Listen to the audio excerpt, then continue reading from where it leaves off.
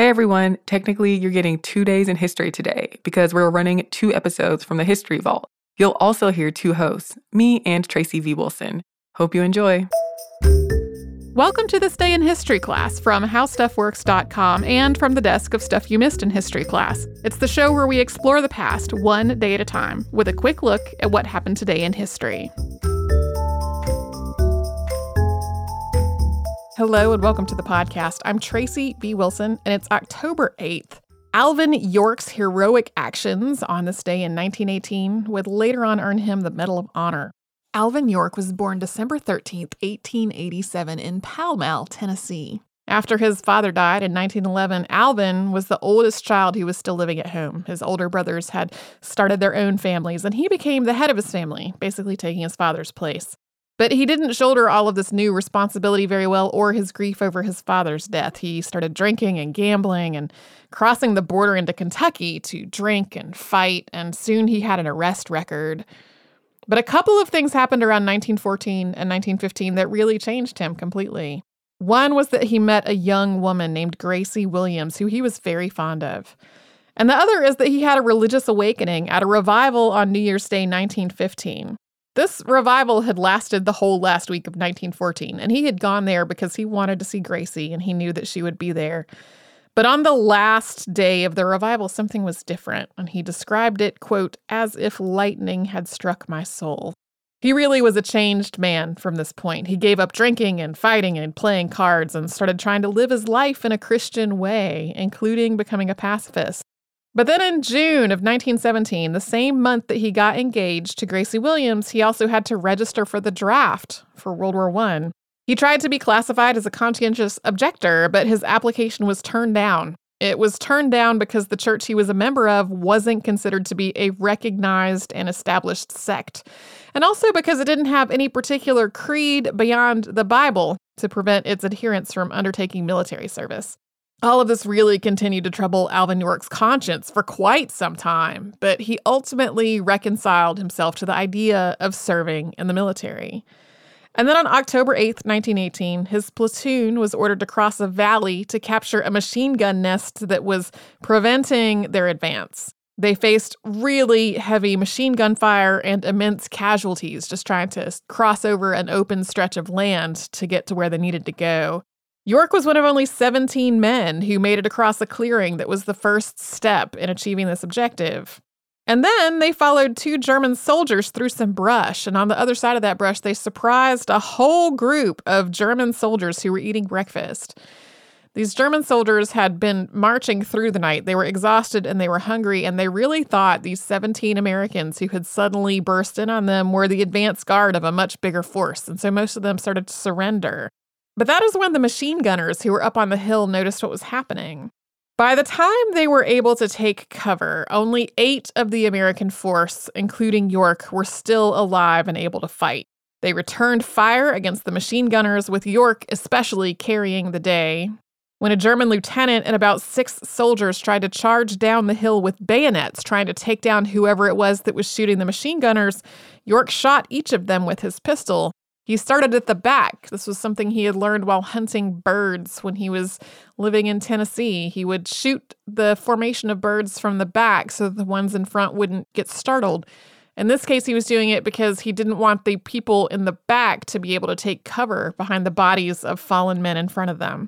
After they had taken care of this, they captured 4 German officers and 128 German soldiers, along with several machine guns. York was awarded the Distinguished Service Cross, the Croix de Guerre with Palms, and the Medal of Honor for his heroism on that day. But after he got back to Tennessee, he largely refused the hero's welcome that was waiting for him. Instead, he dedicated himself entirely to opening a school in Fentress County, Tennessee, where he had grown up, which had no high school at all until that point. And this would be a major focus for most of the rest of his life. When the movie Sergeant York was made in 1941, the real York put almost all the money that he earned from it back into that school. He died on September 2nd, 1964, at the age of 76. He was survived by his wife Gracie, who he married just days after getting out of the Army, and 7 of their 10 children. Some of those children and York himself have said that starting that school was to him a much bigger accomplishment than what he did that earned the Medal of Honor. You can learn a lot more about this from the October 3rd, 2018 episode of Stuff You Missed in History Class. Thanks to Tari Harrison for all of her audio work on this podcast, and you can subscribe to This Day in History Class on Apple Podcasts, Google Podcasts, and wherever else you get your podcasts. You can tune in tomorrow for an assassination.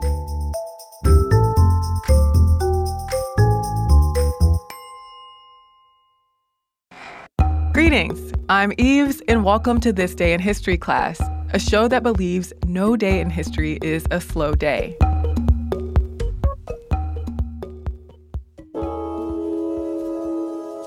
The day was October 8th, 1892. Russian poet Marina Tsvetaeva was born in Moscow. Tsvetaeva was a prolific writer and one of the most notable Russian-language poets of the 20th century. On the Julian calendar, which Russia used at the time, Tsvetaeva's birthday was September 26th. Her mother, Maria Alexandrovna, was a concert pianist. Her father, Ivan Vladimirovich Tsvetaev, was a professor of art history at the University of Moscow. He later founded the Pushkin Museum of Fine Arts. Marina, her siblings, and her parents lived a comfortable life. They had servants and spent summers in a cottage in Tarusa, Russia. That said, her family wasn't perfect. There was tension in her mother and father's marriage as they still had feelings for previous loves. And her mother wanted her to be a pianist rather than pursuing poetry. After Marina's mother got tuberculosis in 1902, the family moved around Europe in search of warmer climates. They lived in Italy, Switzerland, France, Germany, and Crimea to help with her mother's health. But her mother died of tuberculosis in 1906 in Tarusa. Marina read a lot and learned several languages, and she studied literary history at the Sorbonne when she was a teenager. In 1910, she self-published her first collection of poems called Evening Album. Other poets and critics like Maximilian Voloshin and Nikolai Gumilyov recognized her work, and soon she began to mingle with other artists. She married her husband, Sergei Yakovlevich Efron, in 1912, and they had 3 children together over the course of their relationship. Though she was devoted to her husband, she had affairs, including ones with poets Sofia Parnak and Osip Mandelstam. Marina's affairs and friendships inspired many of her poems. But a period of turbulence in Russia and in Marina's life was on the horizon. The Russian Revolution broke out in 1917, and her husband joined the Tsar's counter-revolutionary White Army. She rejected the revolution, and many of her poems reflect her support of the anti-Bolshevik resistance. The Domain of the Swans, a poem about the Civil War, was one of the works she wrote during this time, though it wasn't published until decades later.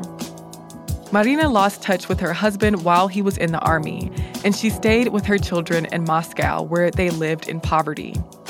During the famine that took place while she was in Moscow, she put her 2 daughters in a state orphanage, hoping they would be better taken care of there. But her youngest died in the orphanage of malnutrition in 1920. In 1922, Marina and her daughter set out for Berlin to reunite with Sergei, who was in exile. They later moved to Prague and then in 1925 to Paris, a major center for Russian immigration.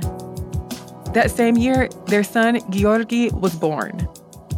Even though she lived in poverty, she continued to put out poetry, essays, and plays.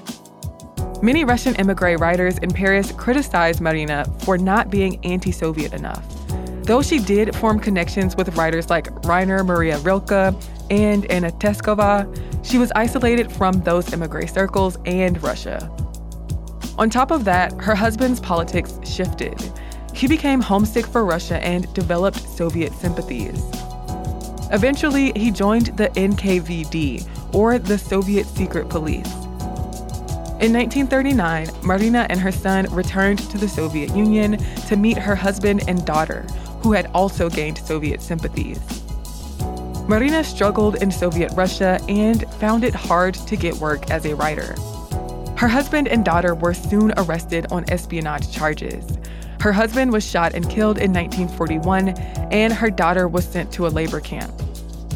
When the Nazis began bombing Moscow, Marina and her son were evacuated to Yelabuga, a remote town in the Tatar Soviet Socialist Republic where she had no money or support. She died by suicide in 1941. Marina Tsvetaeva's work is remembered for being lyrical, direct, and experimental, and having distinct rhythms. It's also noted for its portrayal of women's experiences during those turbulent years in Russian history. I'm Eve Jeffcoat, and hopefully you know a little more about history today than you did yesterday. Have a hard time staying present as you mindlessly scroll through social media? Lucky for you, we're stuck in the past.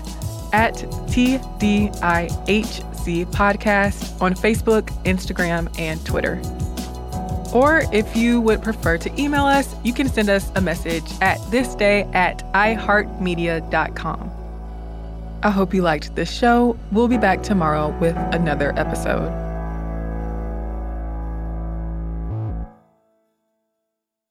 For more podcasts from iHeartRadio, visit the iHeartRadio app, Apple Podcasts, or wherever you listen to your favorite shows.